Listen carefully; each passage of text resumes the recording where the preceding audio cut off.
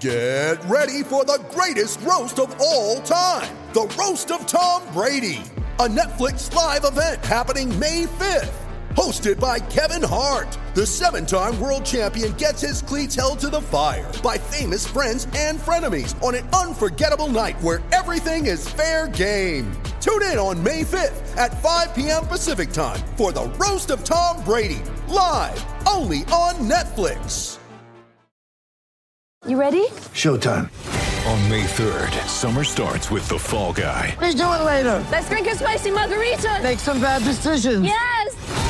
Audiences are falling in love with the most entertaining film of the year. Fall Guy. Fall Guy? Fall Guy. That's what the poster said. See Ryan Gosling and Emily Blunt in the movie critics say exists to make you happy. Trying to make it out? Nope. Because I don't either. It's not what I'm into right now. What are you into? Talking. Yeah. The Fall Guy. Only in theaters May 3rd. Rated PG-13. Start playing with some jam in here. Let's go. This is the Orange and Backcheck podcast with Bill Kornfeld and Scott Weinhardt. Welcome in, everyone. Episode 26 of Orange and Backcheck.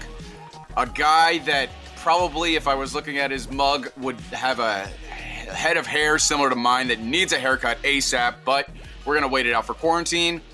Scott Weinhardt, how's it going, brother? You know, we were outside today. Today's bulk trash day. So I was getting a whole bunch of stuff like in my shed cleaned out, like that I don't need anymore and organized.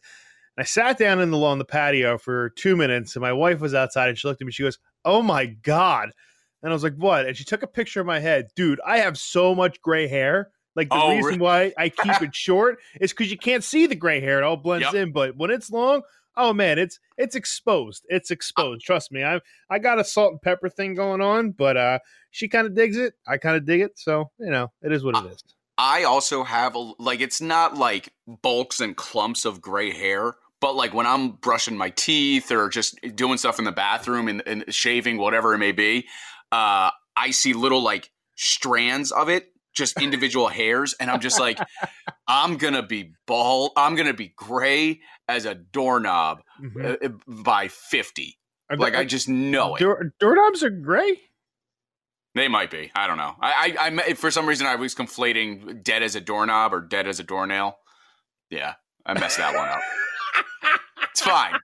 It's okay. We've been quarantined so long that we're not noticing these little things that right. Dead as a doorknob. You know what I mean? So there you go. That's what you're looking for. But like, I hope at 50 you're not dead as a doorknob. That would really suck. It would really suck. But like I've accepted that there's like a chance that I was going gray when I found out through my dad that my grandfather went gray by like 37. So really? It seems to alternate every generation because my dad didn't really start going gray until recently. So yeah, that's what I'm dealing with. But enough about oh, go ahead. They say it comes from your mother. So the thing is my mother's father was just a gray haired guy with thick hair. And then, so I'm not too concerned about it. I highly doubt that I'll be going bald. I don't mind going gray. Balding, we might have to draw a line. Might have to buy a toupee at that point or go see one of them doctors where but baldness, I'm not a big fan of. I don't really have the head shape for it. It's too big. But, I think gray, I think I could rock that. You know what I mean?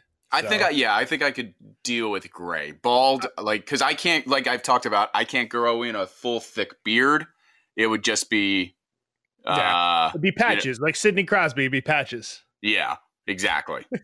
Because once you go bald, you have to be able to do the bald and beard to compensate it, and I can't do that. So I'd be screwed. Gotcha. See, here's the thing, like.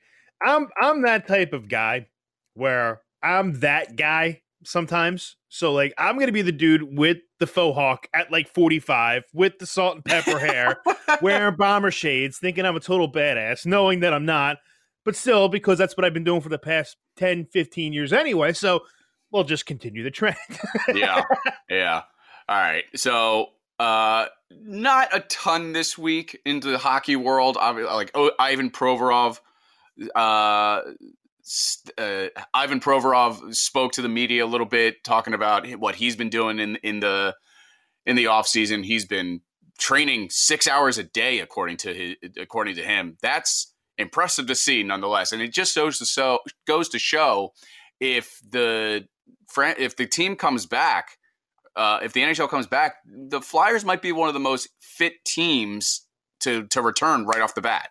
Hopefully, you would think. I mean, my question is going to be, I know they're going to talking about doing a 3-week thing of, early June coming back in 3 weeks and then restarting like sometime in July. My thing is not so much the players being in shape. That doesn't concern me. It's about that favorite F word I always talk about. What is it? Flow. Exactly. I don't have a concern about premier athletes trying to keep in shape. This is what they do for a living. So a guy like Ivan Provorov working out for 6 hours a day is great. If you look the other day on Twitter, Terry Bridgewater did like a 75-mile bike ride in 5 hours. So these guys know how to stay in shape. I would have a bigger concern about the team coming back and gelling once again, because everybody's going to be at a different level of being in shape. Some guys who are working out for a couple hours a day, like Sean Couturier, he might need that to maintain. Other guys might be in better shape than when they left because they have time to recover and get their bodies to refresh and all that stuff. But again, it's the team cohesion. If you have a line that was doing really well and flowing together, one guy's in better shape than another guy on that line, I'd be a little bit concerned about that because everybody's going to be at different points all over again. Yeah, and there was another thing. You had Provorov this week that spoke, and then on Friday that was an indication for the entire NHL from Bill Daly, the deputy commissioner. He sent out a report or a memo to all the 31 teams in reference to what we talked about last week in bringing the draft back.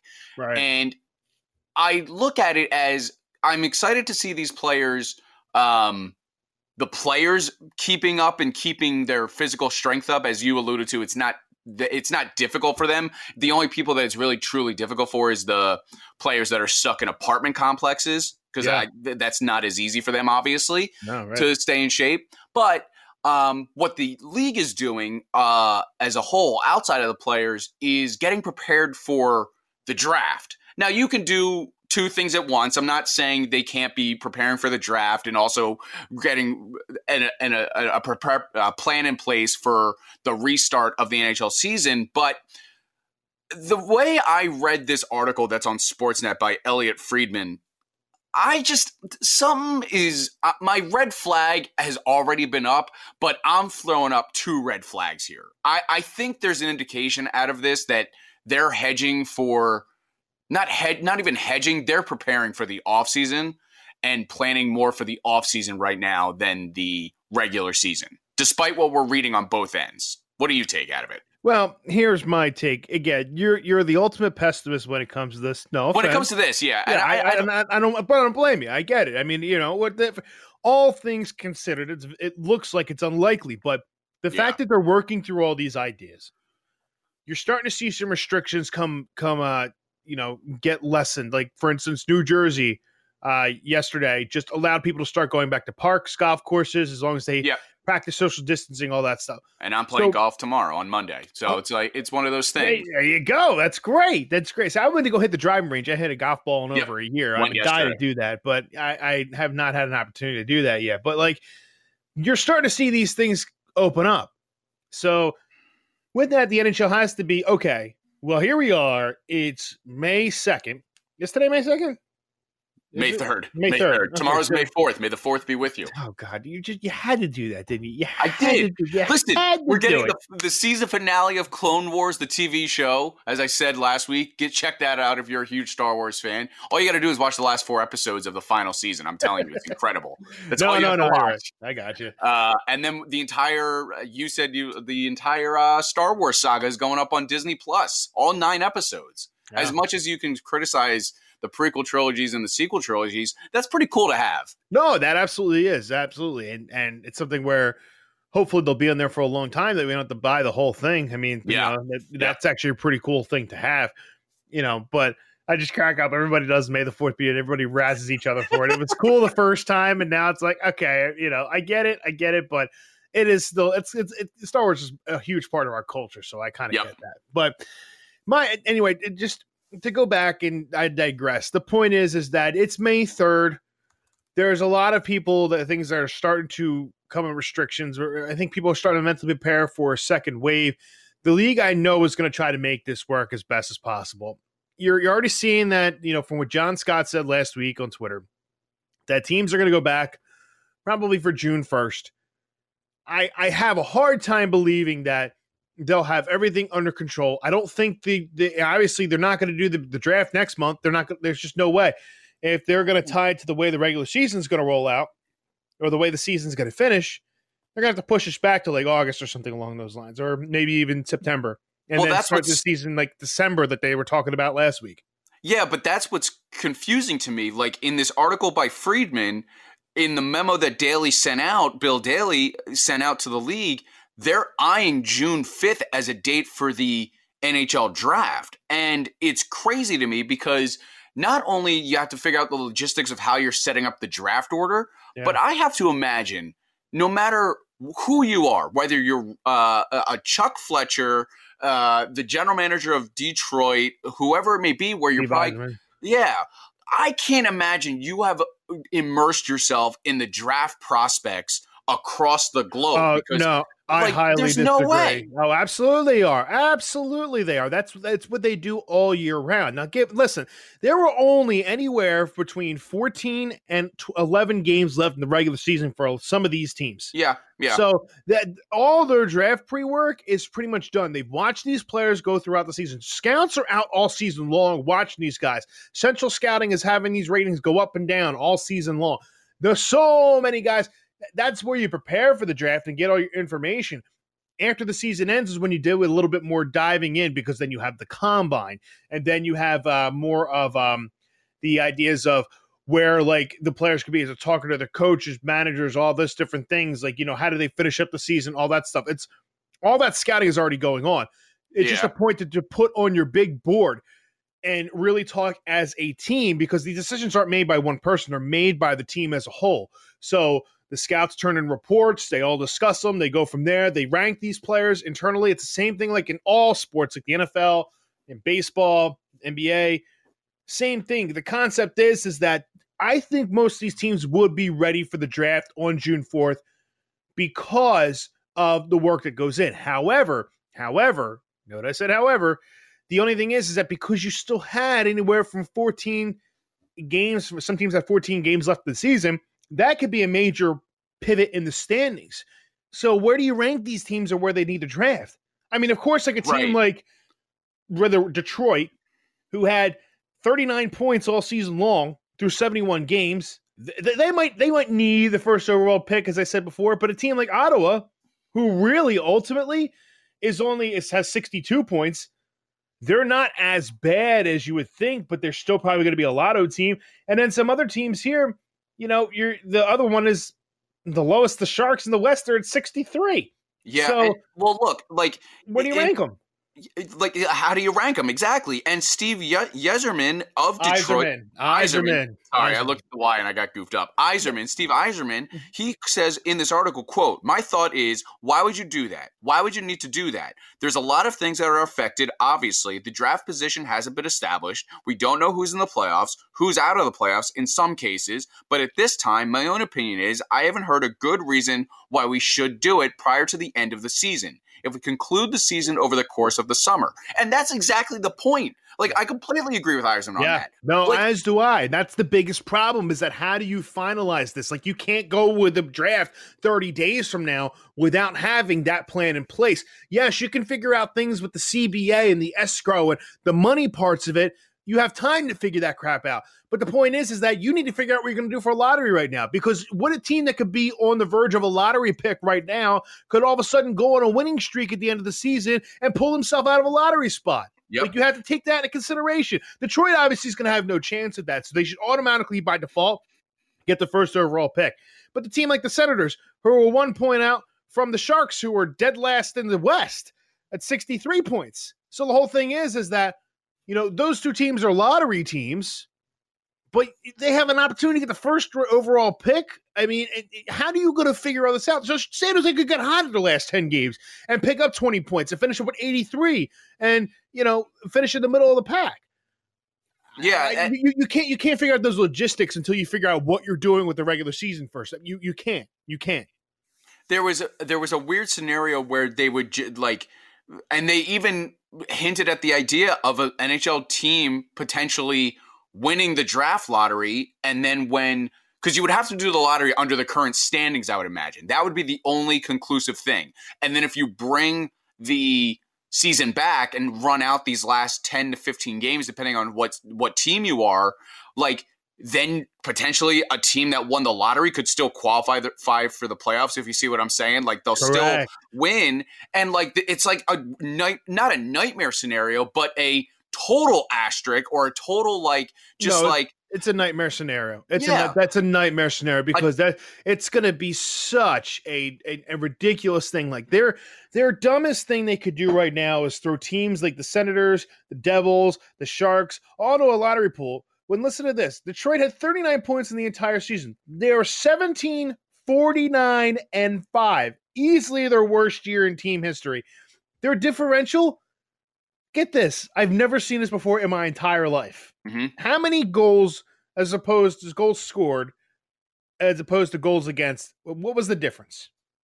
For Detroit? Yeah, don't look it up. It was, last I looked, it was in the triple digits. I got to imagine it's 97 maybe right now. 122. Wow, it went up. And dude, they have scored 145 goals all season long. And that's insane. And they've given up 267. They've given up the most goals in the league and have by far scored the least by, I want to say, let's see here, by almost 40. So you're talking about a team who desperately needs a first overall pick. And that's why Steve Yzerman is making this case. And he has a perfect valid point for it. He's like, and think of it from his perspective. His team is the worst team, one of the worst teams ever put ice on NHL history. It's historical how bad this team has been this year. I'm curious too. It's interesting that the worst team in the league is vouching for. I mean, at the end of the day, that's exactly the point I was getting to. You took the words right out of my mouth. He's still advocating for his own team because he wants his team to still have a chance to win the lottery. And my guess, the best case scenario or the sensible thing, I think, is. And we teased on it last week, is just a one-time thing. It's a one-time scenario where we do this. We're just giving Detroit the winner of the lottery, and we'll figure out the draft order from there. Yeah, I think that's the most sensical thing. It's the absolute most sensical thing because, look, I mean, you have to think, too, there's a couple things that go into this as well.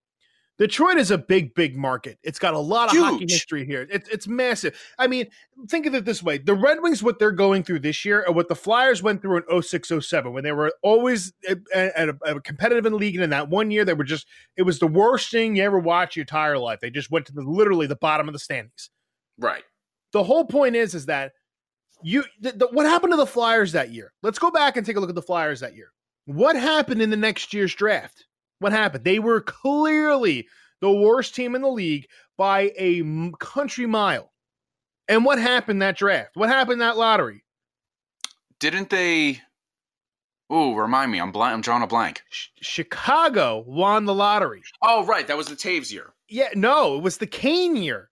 Kane year, that's something enough. And the Flyers ended up with Van Riemsdyk. They were clearly the worst team in the league, and a team that was better than them got the first overall pick. That's why I think the lottery system is bogus. If you're the worst team, and I get it, it prevents tanking. I get it. But at the same time, Detroit's clearly the worst team in the league. They clearly need an energy shot by a first overall player. Yeah, and they need that. I would even argue that doing it as just the worst team in the league, it's a little bit different because the NFL is so competitive that it is like a team like San Francisco that had 3 wins last year now was in the Super Bowl the following season. Mm-hmm. It's a little bit, it's not as tough, but you can do it. Look what the Flyers did with as soon as they got Vigneault. Mm-hmm. But for the most part, if you are if my point is, if you designate it to the worst team in the league, automatically has the top pick. I don't think that necessarily prevents tanking because it's actually easier to tank in my eyes because you're guaranteed the top spot if you have the worst record. Right. But I still think your point is valid because at the end of the day, you should want the worst teams in the league to get as good as possible, because if you have 31 good teams and then just by happenstance of how things work out that that not every team goes in to the playoffs, obviously, then that's good. Like if a team that is well above 500 doesn't make the playoffs because there are better teams in front of them, that's not a bad thing. That's a parity issue. Right. I agree. I 100% agree. And that's why the smartest thing they can probably do with this is not tied to the regular season. Just give Detroit the first overall pick. So we're going to make an exception this year. Detroit's going to get the first overall pick. You're going to have teams like the Senators, the Sabres, the Devils, the Sharks, everybody whining about it.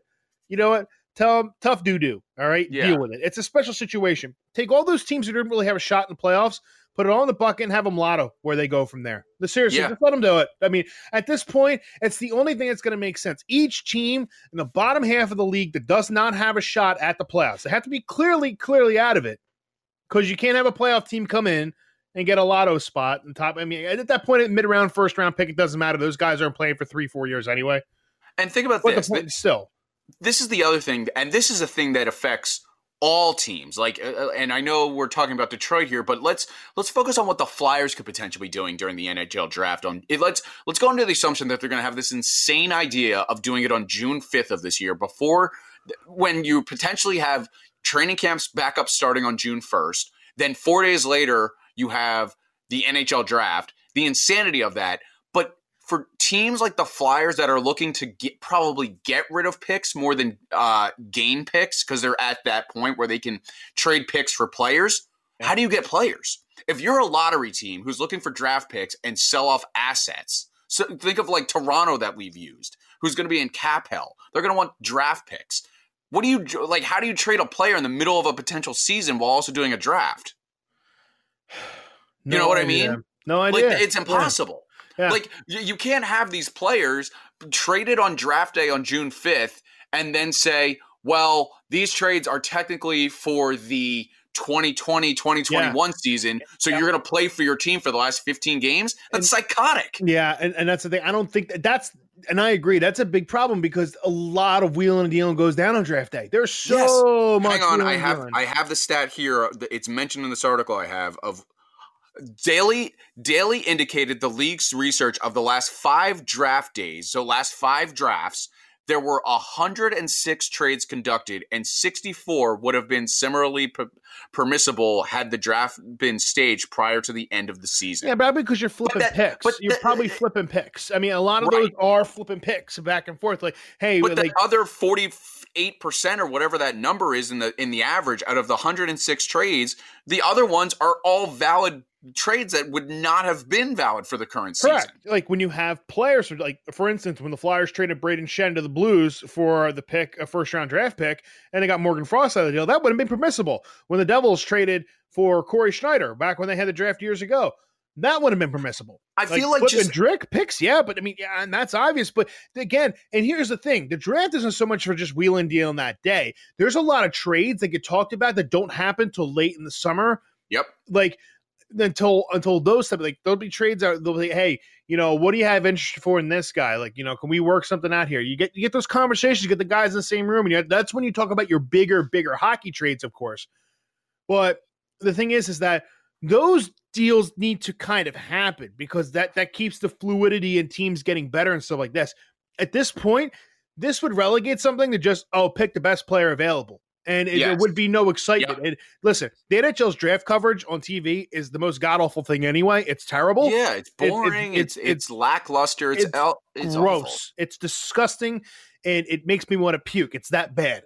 The whole point is, maybe I'm a little dramatic there, but you get my point. You're valid. Like, it's just, I think that actually, you know what? You might have just shed some light on something. I think they're trying to cause a controversy just for the ratings. Like if you talk about nobody's gonna watch it anyway. I know, but like, even if you're trying to get some stir around the NHL draft, which has, as you have talked about, historically boring and terrible draft coverage on the networks, like if you do a draft, because no other league is talking about this. The NFL just had their draft, but that was in the offseason. The Which NBA actually was really good. I'm not going to lie. out. It was did work out. Really good draft, man. That was pretty cool to watch.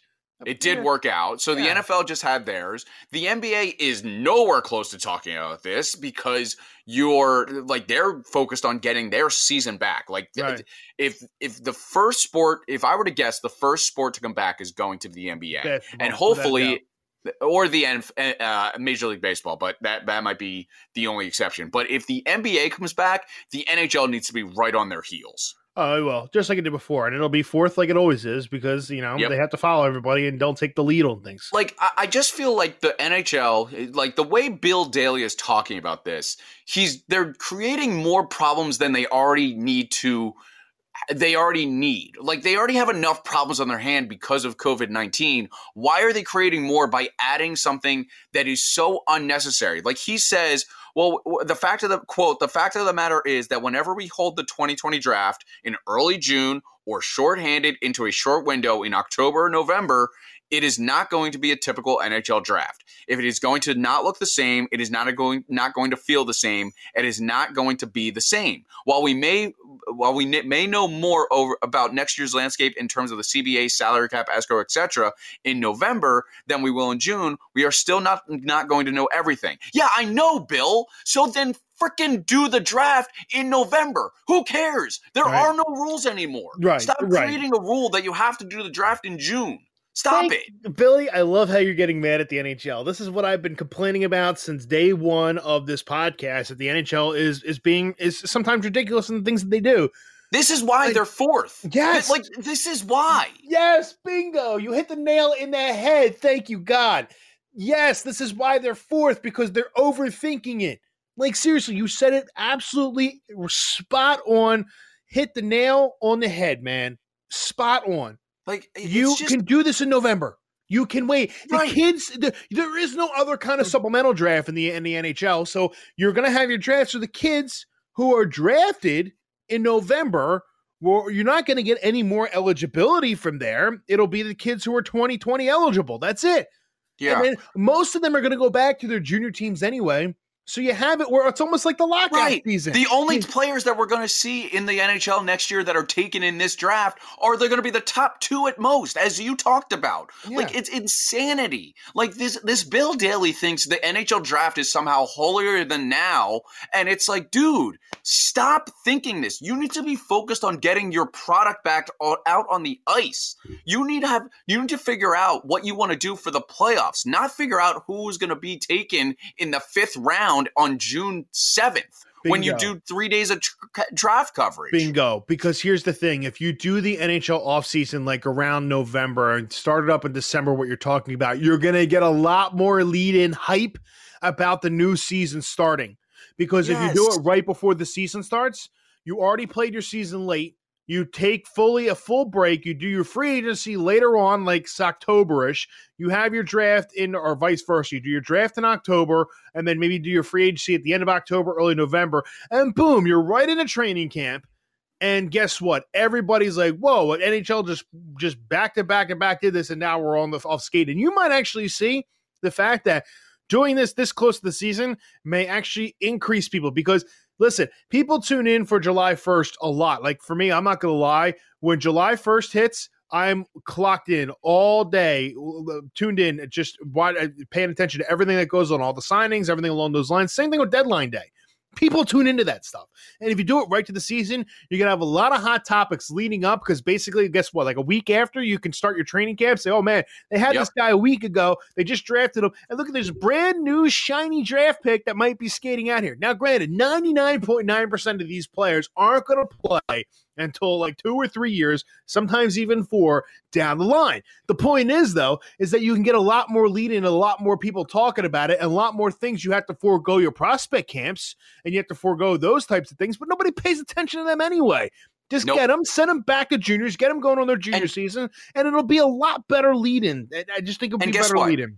You want to have a better product, too, and this will be my final point.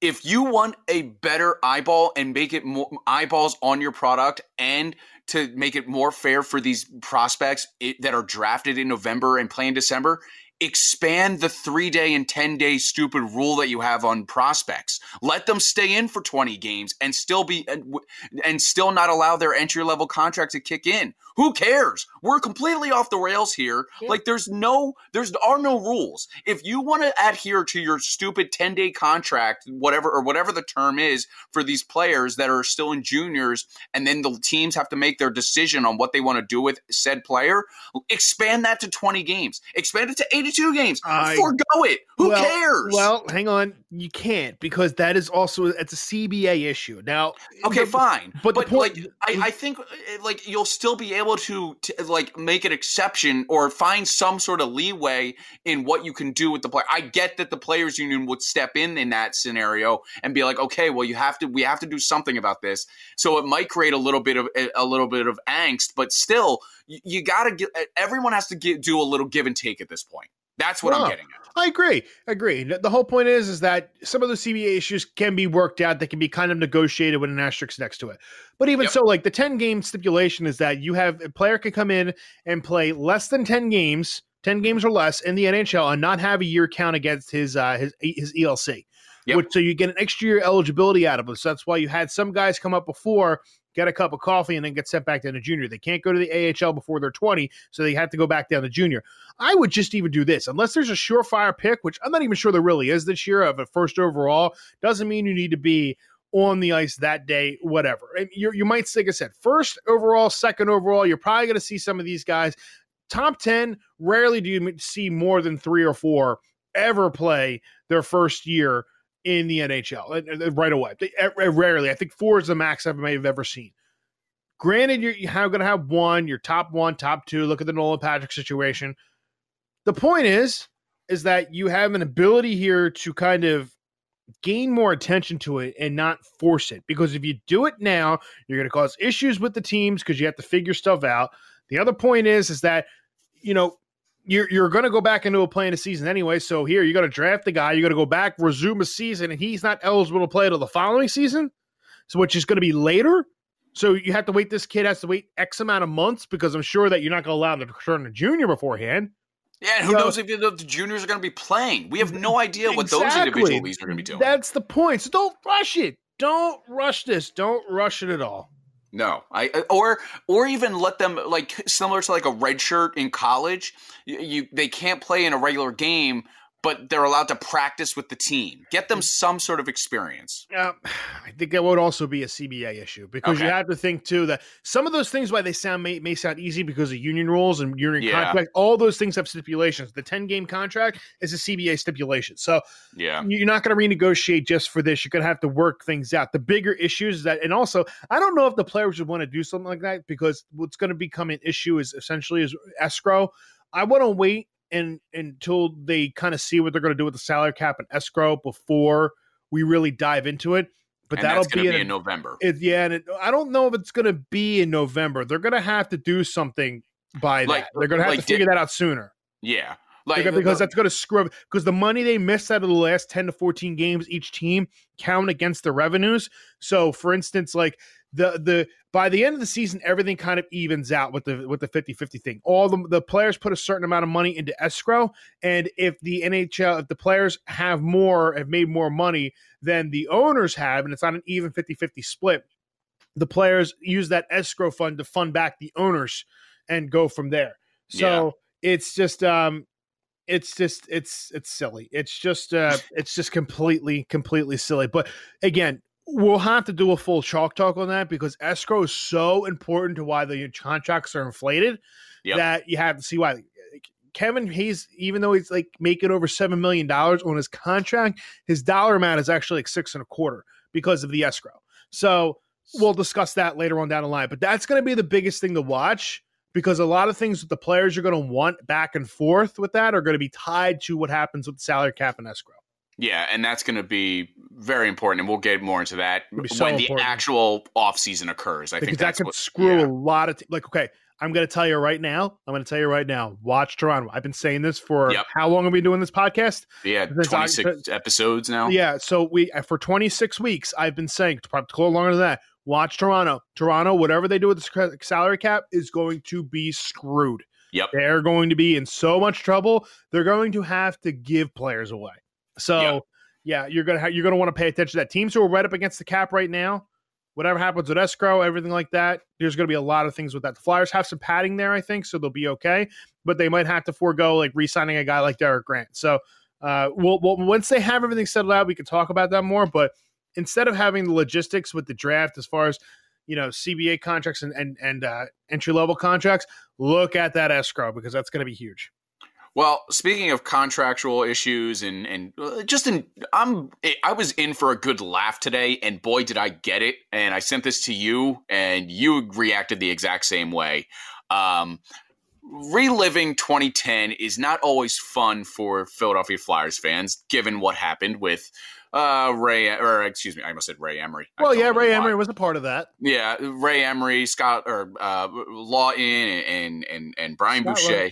Yeah, Scott Lawton wasn't there. Mike Layton. God, this quarantine. And it's killing you. It's destroying me in terms of how I remember names. It's awful. It's all good, homie. But have you been watching the ESPN? It's on tonight, Sunday at 9, The Last Dance on the coverage of the Bulls in 1997-98. Yeah, and I got to say, so good. I've been blown away by it, man. It's so fantastic. Good. However, it's such a good series. Another Chicago team has decided to compare themselves to it, and I couldn't believe this. And this is just something I could not help but laugh at. The 2009-2010 Blackhawks, who won the Stanley Cup against the Flyers, and it was the first of their 3 in that decade, compared themselves to the 1998 Bulls as 2010 as their last dance. Come on. Are we serious? There's no way. NBC Sports Chicago interviewed Joe Quenneville, and he didn't say it verbatim but he made his argument of how it made his comparisons to it. It's psychotic. It is, because that was the first of their dynasty. And listen, they had to, let me kind of give that background of what happened here. They had drafted very well over the past few years before that, over the past couple of years. Chicago was a bottom feeder team right around the time of the lockout. They had a lot of player turnover with older players. The Flyers had picked up Tony Amani used to be the really big star. Jeremy Roenick used to play there. Ed Belfour in goal. In the late 90s, they started shooing those guys out. They kind of started a rebuild that lasted a few years. Mike Layton and Craig Anderson were actually the goaltenders for Chicago in 03 and 04, and Jocelyn Thibault after he got hurt. Yep. What ended up happening, though, is that they had some really good drafts when they weren't that good. 03, 04, 05, 06. Then they picked up Jonathan Toews in the 05 draft. Nobody realizes that he was picked right behind Sidney Crosby. Jonathan Toews is a fantastic player. Then they got Patrick Kane, and then they got really good. The Flyers dumped off Patrick Sharp to them for basically, where I think it was Kyle Calder at the time, was supposed to be good, and he was absolute terrible. Anyway, I digress. The whole point is they drafted very well over the past couple of years, got some really good players. Andrew Ladd, Dustin Byfuglien, Nicholas Hjalmarsson, Brent Seabrook, Duncan Keith, forget those. Corey Crawford was one of those guys. A lot of their team. Corey Crawford didn't play in the 2009-2010 final. It was Antti Niemi. It was actually his rookie year. It was his first year in the NHL, believe it or not. Anyway. It was Crawford's first. No, Niemi. That's right. It was Niemi's because they had and this is what ties into all this, is that they had a lot of guys who were on performance incentive laden contracts that was over that they were allowed to do. So, for instance, when you have like Patrick Kane got a lot of performance bonuses because he exceeded the numbers he was supposed to do. That screwed up things. Then they couldn't keep Dustin Byfuglien because now think of it. Dustin Byfuglien was one of the best defensemen in the league. He was switching between defense and right wing, and he was a second pairing defenseman. That's how good Chicago was at the time. Yeah, because they had Keith and they had Seabrook. They were one of the deepest teams. It was ridiculous. Brent Sopel was who used to be actually a pretty solid defenseman. I would say it would be probably at 3 or 4. He's in the third pairing, that's how good they were. Patrick Sharp, Andrew Ladd, all these different guys. Thomas Kopechki. Chris Versteeg, your favorite player. God, he's the first player mentioned in that article on NBC Sports Chicago that made, and I'm just like, my God, I hate this article already, and I didn't even need to get to the crux of it. Yeah, here's the thing. Like, what wound up after the season is that because of these performance bonuses, it was putting them over on the cap, and they were going to already receive cap penalties because of that. So the issue is that they wound up having to trade some of their best players. They had to trade Andrew Ladd and Dustin Byfuglien to the Thrashers, okay? Anybody here who's listening know who the Thrashers are? No, you don't, because they're in Winnipeg now. So, but the point is that they had players like that. Nicholas Hjalmarsson got an offer sheet from the San Jose Sharks, and in order to match that, they had to let go of their Stanley Cup winning goaltender. His first year in the league, they had to let him go. He was an unrestricted free agent after the year just because he came over. He wasn't. With the way the contracts worked at the time, he could be an undrafted free agent because he was over restricted eligibility. Right, he was over in Finland for a while. Exactly, he came over as an older player and signed as a free agent. He wasn't like a regular draft player. Yep. So the whole point was that then they had to let him go. So, but the point is that anyway, all these things had to happen for them to get under the cap. But here's the point. You still won 2 friggin' Stanley Cups after that with pretty much the same core. You still had Patrick Sharp. You still had Jonathan Toews. You still had Patrick Kane. You still had Brent Seabrook. You still had Duncan Keith. You still had Corey Crawford. Exactly. He started as a rookie the next year. He had 6 players who won you 2 more cups. And you want to call it the last dance? Kiss my ass. It's the last dance. Yeah, you had to give up some good players, but that happens to every team. Sometimes you get yourself in trouble where you have to make some roster turnover. The difference is you didn't dip in talent, obviously. No, because the difference is if Michael Jordan or Dennis Rodman or Scottie Pippen leave in that trio in between the 97 season and the 98 season, the season's over for them. They don't win another championship, even with Michael Jordan. If you lost all these players for Chicago Blackhawks and you still won the cup 2 more times, as you just said, you still kept your core. It wasn't a last dance. Like if you want to. If you want to argue that you would like to see a documentary series on the Chicago Blackhawks era, fine. I'm willing to hear you out. I don't think it's that impressive. I mean, it's impressive, obviously, but I don't think it's that interesting. You had a run, and then you dipped off, and now you're trying to get back into it. That's fine, but that's what every franchise goes through. It's not unique, similar to the Chicago Bulls in the 90s who won 6 championships. Right. Like, you just had you built a team, you had success, a lot of success, and then you teared off and you fired your coach in Joe Quenneville, who's now in Florida. So it's like, is it that interesting that is worthy of a docuseries? Maybe for Chicago, but I'm not going to watch it. But like that's their decision. It's not. Let me tell you, it's not, because I could see if you were talking about, hey, we're boys, we're going to go like. If you're going to do a documentary like that, let's go back to 2 different teams before you blew everything up. Let's go back to the 2009-2010 Philadelphia Flyers. Or actually the 2010-2011 Philadelphia Flyers, where they got swept by Boston and went up trading Richards and Carter the year after, and then signed Brzgal. And they kind of did what the Winter Classic bit on HBO. Okay, great. But let's talk about the team, probably the best team the Flyers ever put on the ice, and they didn't win a cup. 03-04, okay? Or we can go back even farther than that. Let's look at the 86-87 team, okay? Yeah, so all these different teams you could do that kind of stuff, but I mean, it's nonsense they think it's your last dance. You lost a couple good players. You got value back. You still won 3 Stanley Cups in 6 years, and the only people that really kept you away from the final in the first place was the Los Angeles Kings. I mean, they're the only ones who they really had to go over because they had to play them in the playoffs 3 years. And it's insane to me how they can just think that would be absurd. It's just absurd. I hate how people try to compare things like that. Like, let's compare eras and championships together. Like, hey, let's look at the 2018-17 Eagles and let's compare to the 2008 Phillies. You know what was magical about that? You know what did feel similar? That you knew something was special about them. That was it.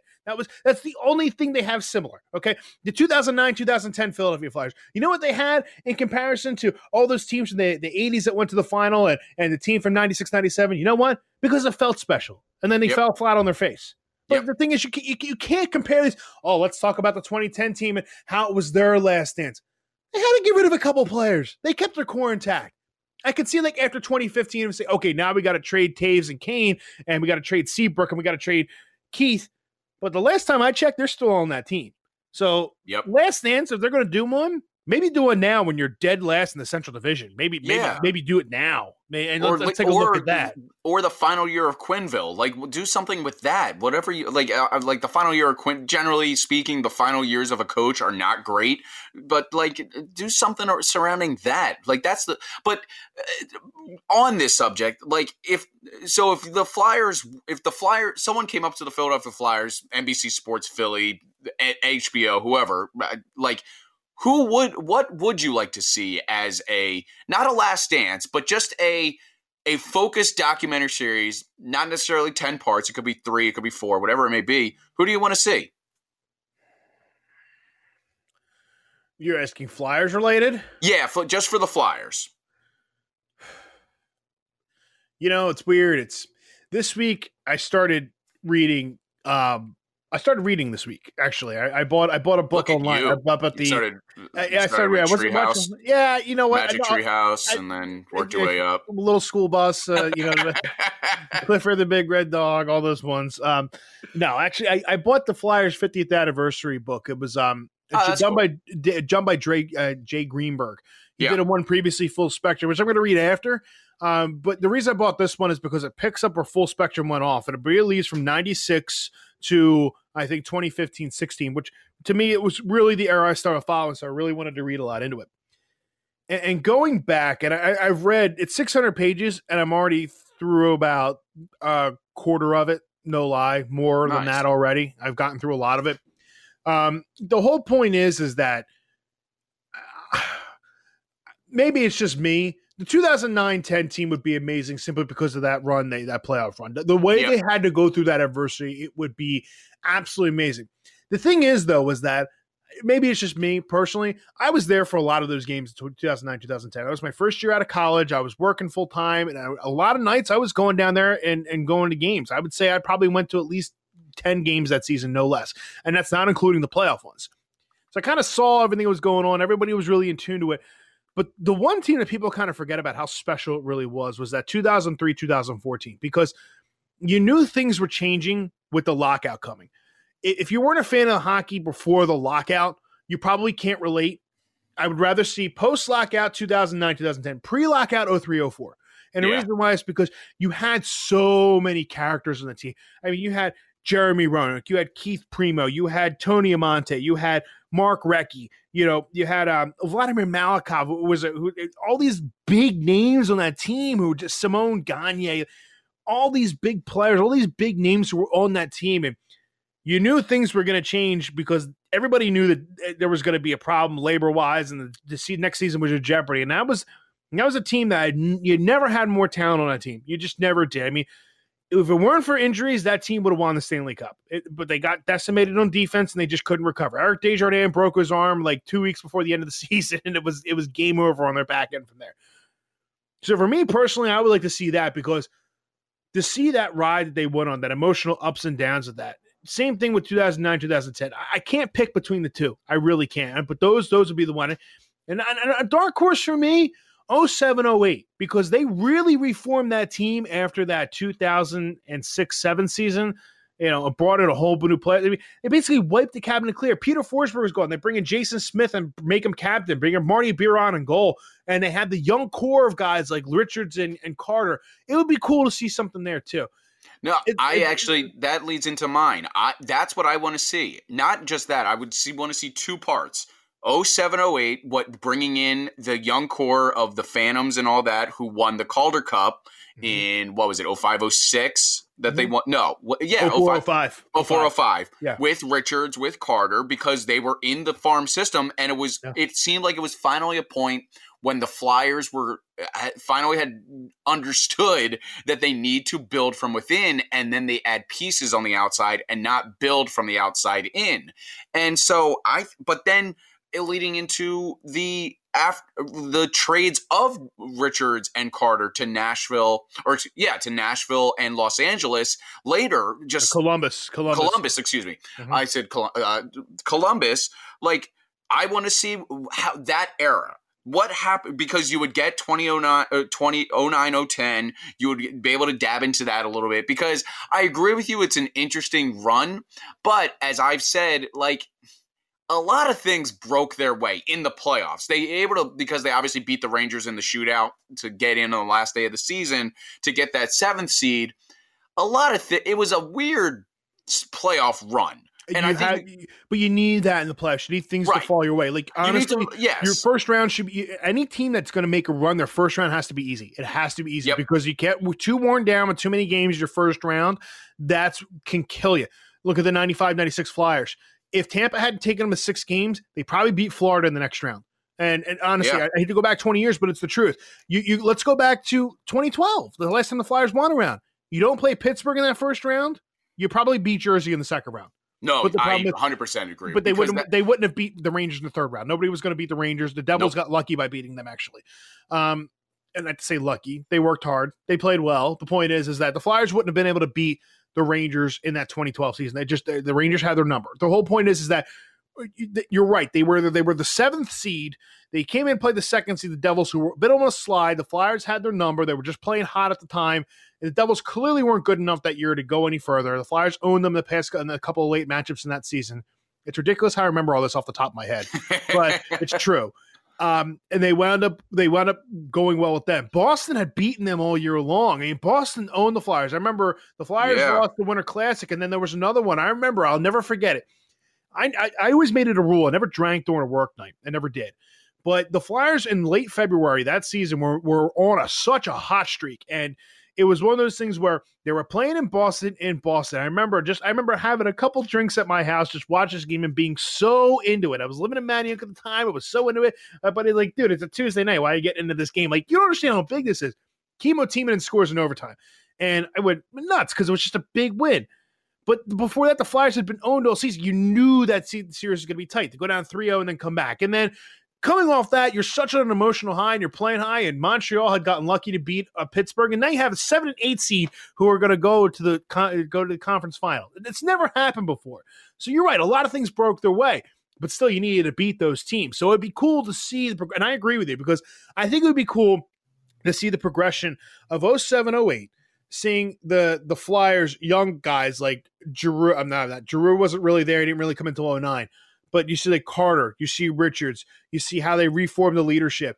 You see it flow in a 2008, 2009 where, they got beat in the first round pretty handily. And if you look back and look at it, but seeing the guy like Giroux come up and realizing, okay, they're close, but they need a couple more pieces. Then you go off and pull one of the biggest trades in Flyer history and go get Chris Pronger, which I'll never forget where I was. You know what? I never forget where I was with that. I was actually driving back to Temple, listening to the draft on the radio, and they broke in on WIP, and they're like, the Flyers just got Chris Pronger, and I nearly crashed my car. And I was like, I would go, what? They got Chris Pronger? What? So 2 moments. Actually, we've heard obviously the story of Chris Pronger, of what happened to him, but I'd love to have and I don't even know if it's right to call more in-depth analysis of what happened there, because I think it's pretty straightforward.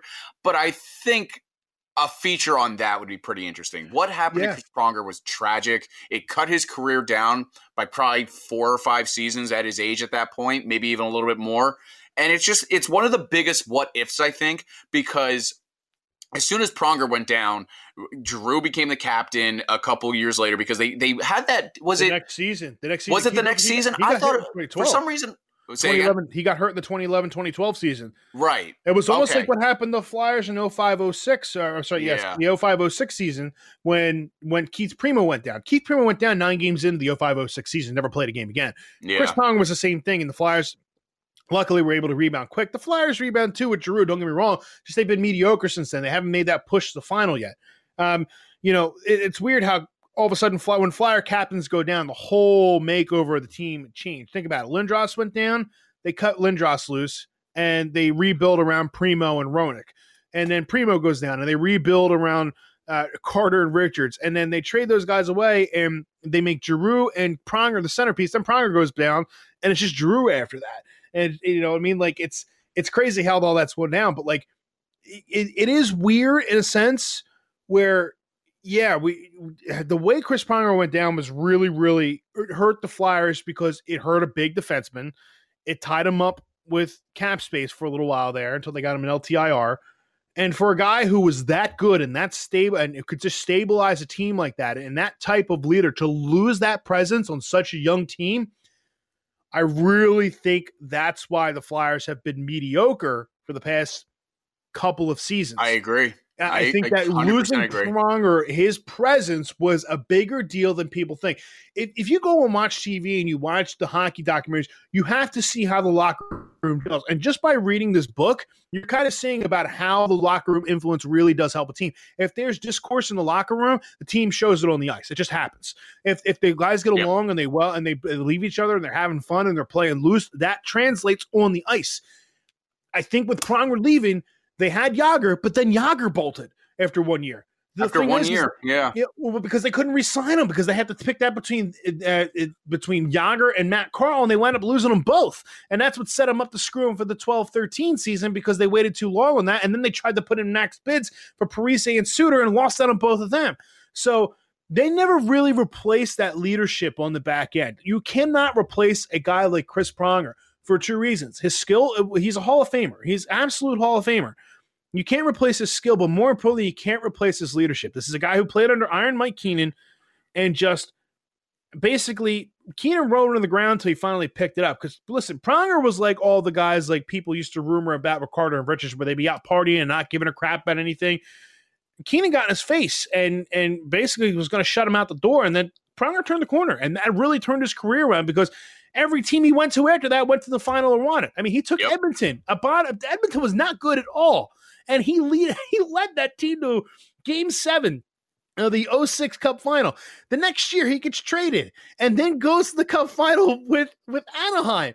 And then as soon as he comes to Philadelphia, they're in the final. So he was that type of player, and not having him really set the team back. So with that, I'm sorry for ranting. It's all these things you have to think of, but that would be so cool to see. So if you're going to see any kind of Last Dance documentary with that, dude, totally be the 11. Actually, I take back 03, 04. I take back that. You got to do that whole era up to 11, 12. Yeah. You have to. That's the era there. That's the storyline that's crucial. there. Yeah, it totally is. Yeah, just the storyline that's there is fascinating. So before we wrap, we're going to do our traditional stuff of what are we watching? Scott, what? I mean, we got more than enough content. I mean, my God, it's all out there. What are you watching?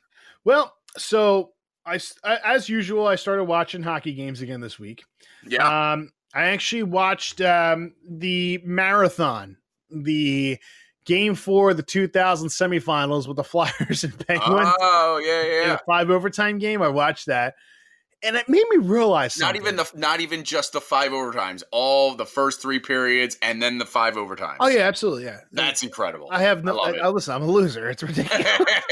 Like you only have 2 kids and a wife and a mortgage and all that stuff. Yeah, but you know what the thing is that it's when they're going to bed. It's nice just to kind of dig because hockey's always been for me a way to kind of clear my head. I've always got into it. It's just something to watch and like to go back and 20 years later and appreciate a game like that and what it did. Because I also read about it in the book as well. So to go back and actually watch it and like know the player perspectives from it and having under that perspective and appreciation for it now, how big of a game it really was and for that team, it makes it special.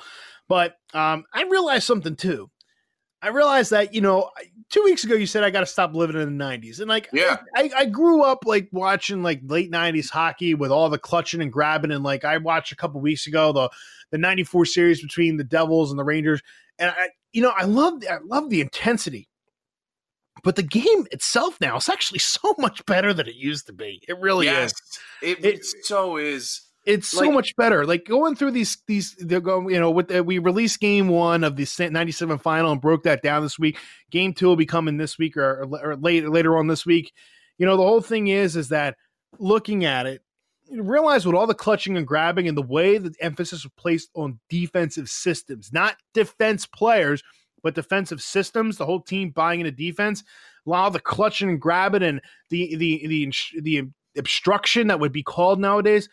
It's so much better being faster. Yes, there were heavier hits back then, which I still kind of am a fan of, but the game is so much better nowadays. Like, it's just so much faster and cleaner. Like, my little guy, he'll come in here. It's hilarious. Every single morning, without doubt, he just wants to come in and he wants to watch hockey for 10 minutes. So we put on like highlights from this past season, or like, other teams and all these different things, and freaks out when a goal scored. It's awesome. But the cool thing is, like, watching it, you see how much skill there is nowadays. The speed and the skill is actually better than what it used to be. And you know what? It's without hockey now, you could appreciate something like that. So, you're right. I got to get away from the 90s. You're right. And I think I really am convinced that today's game is much better than it was before, because while the intensity was really good back then, and you can remember that, but that's what you remember in the intensity. The game itself sucked. Nowadays it's better. But besides hockey, that was my hockey watching this week. Regular TV watch this week. I didn't do a whole lot because I started reading that book. Two things I watched this week. Yesterday I watched a video on how to put in laminate flooring on YouTube. Oh, fun. Yeah, I'll go have a project coming up here soon for that. And secondly, I started The Man in the High Castle. Ooh. On Prime. I saw that, and it's weird. The reason I'm watching it, you're gonna think I'm nuts. I was on Twitter the other day and I saw that people were comparing the protests out there to like what people in Ohio are like having like German language protest signs at these protests. It's getting out of hand. I'm not gonna touch it because it's people are whatever. The whole point is that someone put that next to The Man in the High Castle, and I thought it was a joke. And when I looked that up, I'm like, oh, this is an actual series. Like, oh, this is about if the Nazis won the war. Like, I'm a big World War II guy, so watching that, I'll be like, oh, I could totally get into that. It'd be like a different perspective. It'd be crazy. But watching it, dude, I'll tell you what, it's pretty interesting, because you have to think like, wow, like that's pretty much how it would go. So I've watched 2 seasons of that. I think there's 3 or 4 seasons, and I didn't complete it. I won't get into the full reason why, because I don't want to ruin it for you. But here's what I'll say. Mm-hmm. On the face of it, I love the idea of alternative history TV shows, similar to what, like, it's one where World War II goes the other way and America gets screwed up. Right. Like, it sounds great on paper. That first season, I remember being pretty happy with it. And then it just gets crazy at the end, the second season. And I'm just like, I'm tapping out, and I got out. And someone told me how the show ends, and I was just like, I'm okay with it. I'm okay not ever watching it again. But let me know what you think. It's just one of those shows that's like, it sounds interesting. It's good. It's interesting because, so you're on the second episode, so you've gone to the neutral zone and all that? Yeah, they're in the neutral zone. She threw the guy off the dam, which was like, okay, like a little excessive for my taste there, but they went. I had to pause it today when they were going hunting for the guy in the dam, so I was like, oh, okay, like, all right, I get it's going to be a little slow, but like, I tried watching Homeland. Like, see, the way you feel about this show, so that, I mean, it's too early for me to judge, but that's how I felt about Homeland. I got about halfway through season 1 of Homeland. I'm like, the premise just, it's not what I was looking for. I thought Homeland would be totally different. I thought it would be a lot more, let's just say, I like shows that mess with your mind and make you think a lot. like, what the hell is going on here? You need to be watching Westworld. I'm telling you. I have. I watched season 1. I need to go back into season 2, because I like the mains that make you try to figure out the puzzle. And I love that. I like trying to solve and figure out what's going to happen in the next couple episodes. Those mind-bending things that like would take you 50 different curves and you didn't see anything coming. Like, I'll tell you what, I don't know if anybody's ever watched Westworld, but season 1, there was one line, I think in episode 7 or 8, where I was kind of like, you got to be kidding me. Like, and all the line was, doesn't seem like anything to me. And I remember being like, holy God, you got to be kidding me. That just happened. Like, I can't believe that. That's the kind of stuff I love. Like, they left a trail leading into that twist. But when that finally twist culminated, oh man, that was such a good twist. If you haven't seen it, that was one of the best twists Westworld has ever done. I knew the twist was coming. With The Man in Black, you knew there was a twist there. I just couldn't put it together till right before it happened. And then when that, and I think it happened in the same episode when he said it doesn't seem like anything to me, I almost fell out of my chair. Like I was like, wait a minute, you're telling me the whole time? I was like, Yep. Sally Field and Mrs. Doubtfire the whole time. Like I could not believe that twist. But that's the kind of stuff that I get into, and like Homeland wasn't doing that for me. I couldn't get anything out of Homeland. I was kind of like, well, it just wasn't doing it for me. Yeah, I get it. Well, what about you? What are you watching? What am I watching? Well, I just started. There's a show on Netflix that just popped up. It was originally on Paramount, which was Spike TV. Okay. I think at the time or around that time, it's called Waco. So it's a fiction. It's a dramatization of what happened at Waco, Texas. Obviously, the tragedy in 94, 95. I think 93. Maybe 93. Yeah. If you ever watched the show, and this was a friend of mine Waco. revealed this to me, and I had a moment where I was like, oh, I knew it was that guy. If you watch the show Friday Night Lights, the television show, not the movie, the television show, the actor that played Tim Riggins plays David Duresh, or whatever his name is. Duresh is the main guy at the Waco compound. So it's only 5 episodes, a little less than an hour.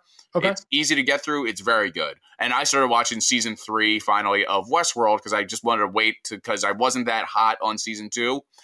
So I wanted to wait a little bit. So I'm starting Westworld, and it's pretty. I think the writers finally realized like we went crazy in the season 2 stuff with the plot lines and the timelines and the time lapses and stuff like that. So I think they've scaled that back, and I'm glad to see in these first 2 episodes, it's pretty straightforward. So Westworld and Waco are my suggestions for this week. It doesn't look like anything to me. Yes. But what does look like something to you is what we're running. You can always vote because we're leaving our final 8 to you guys, our listeners, of the Curb versus Seinfeld bracket. I'm looking at the polls now. The polls that are running right now are the Carpool Lane versus the Costanza Doll episode matchup. It is 50-50 right now at the time of this recording. I think this is the more I think about it, I think I lean towards one way, and I will reveal that when we get our final results. We'll do that next week. The other matchup that's running right now, and we'll put our other 2 matchups up on the board on our Facebook page. Just search Orange and Backcheck on Facebook and Twitter, and you'll be able to like us and follow us on there. Our matchup that we're also running right now is the doll episode of Curb versus the Palestine chicken episode of Curb. So it's a Curb versus Curb matchup. I think it's the first one we've had in this bracket. This is one of the toughest matchups we've seen, and early results are in of 67-33 Palestine chicken. Get out of here. Yeah, so people are nuts. I don't think they're nuts, but that's definitely more. That's a shocker right now. That's more one way than I anticipated. That's a first half upset so far. We need a little rebound in there in the second half. But So I'm not pressing anybody. It's up to the listeners. So we're gonna reveal all those results. Like I said, just keep an eye out on our Facebook page at Orange and Backcheck Podcast. You'll be able to find it all right there. Like us, follow us. You'll get up to date news, episodes, all of that good stuff. This poll we're running, you'll be able to get that. We are taking a break next week. We're not going to be running. We're not going to have a new episode Sunday night as we usually do for my own personal reasons, which I will reveal hopefully on Monday or Tuesday. We'll try and record then, depending on how my weekend shapes up, because it's going to be a little different in my household. That's for sure. So that's all I will say about that. Don't give it away already. Hey, they might be thinking one thing. I'm thinking another. Who knows? Cat's out of the bag. Cat's out of the bag. So we'll have our next matchups. Our next matchups that I'll put on our Facebook page are the Face Painter versus the Invitations. It's a Seinfeld matchup. And Festivus versus the Hamptons, another Seinfeld matchup. So at least the one half of the finals is going to be a Seinfeld episode. We're guaranteed a Seinfeld episode. It's going to be Face Painter, Invitations, Festivus, or Hamptons. The Hamptons episode all have memorable moments. Face Painter, we're a little biased here, so we're going to leave it to you. I think if we had the choice, Face Painter's in the final right now. Got to support the team. Yeah, you can, Jerry. I have a ticket, but you got to. There's one rule you have to do, and he's just painted. Such a good episode. Oh, what a great episode! Yeah, it's fantastic. David Puddy makes that episode. It's all David Puddy, man. It's all I completely agree. That he's one of the. I don't think he's ever. At least in something that I've watched, I don't think he's ever been in like a major role. He's just kind of been like that side character that ties it all together. That's how I describe it. That's all you need. Some guys aren't lead guys. Like look at Norm Macdonald in Dirty Work. He's hysterical, but he's not a lead guy. Like, you need like Norm Macdonald's probably the funniest in Deuce Bigalow when he's the bartender in that one scene. If they don't give me $12, I'm going to take this straw and I'm going to, that's hilarious. Some guys aren't like that, but that's okay. That's okay. Yep. So keep an eye out. We'll post those polls all this week. Like I said, we'll have a new episode either Monday night or Tuesday night of next week, depending on my schedule. In the meantime, like us on Facebook, follow us on Twitter and Instagram and all that good stuff. I have Star Wars: The Phantom Menace on my TV right now on mute. What a terrible movie. This had so much potential, Scott. I think it was a little bit too early. George Lucas actually held out on that because he wanted to have special effects be able to do what he wanted to do. And they still were terrible. I think it was too early. That's what I'm saying. It was 1999 when that came out. I just think it was too early computer-wise. You probably needed to wait till about like another 5-6 years till the things got good. Yeah. Like I said, I've been watching the Clone Wars episode television show, which is fantastic. And the guy that runs it is a guy who has immersed himself. He's been in like the side work of Star Wars for a number of years, including Clone Wars. He did some stuff with The Mandalorian. His name is Dave Filoni. I would give him the keys to the car right now and say, remake the prequel trilogy and do what you want with it. And I would have full trust of this. He's so good. I just think it's too early to make a sequel trilogy. Here's the problem. Or another trilogy. Here's the only issue. Let's be real here. And this could go on for any Star Wars person. Because eventually what's going to wind up happening is if you want people to recreate the prequels, then there are going to be people out there who are going to want to recreate 7, 8, 9. Just leave it alone. Oh, that's true. I agree with that. Just leave it alone. Just let them be what they are. Let's not critical. Yeah, I mean, look, the first Phantom Menace, whatever. Clone Wars, whatever. I mean, it was cool to see Anakin turn into Darth Vader, but that's like 30 seconds at the end of the film. You didn't need the whole damn love story throughout the whole thing. That's probably the only thing that drove me nuts about it. I agree. Other than that, listen, they're just movies. They're legendary. If you really want to know, you start from 6, you go to 9, there you go. Yeah, and then you go on with the rest of your life. Well, bingo. That's going to do it for this episode of Orange and Backcheck. We appreciate you listening. Facebook, Twitter, Instagram, all that good stuff. Email orangeandbackcheck@gmail.com. I'm Bill Kornfeld for Scott Weinhardt. We'll see you again in a couple of weeks or a couple days. Daily. Do the draft in November.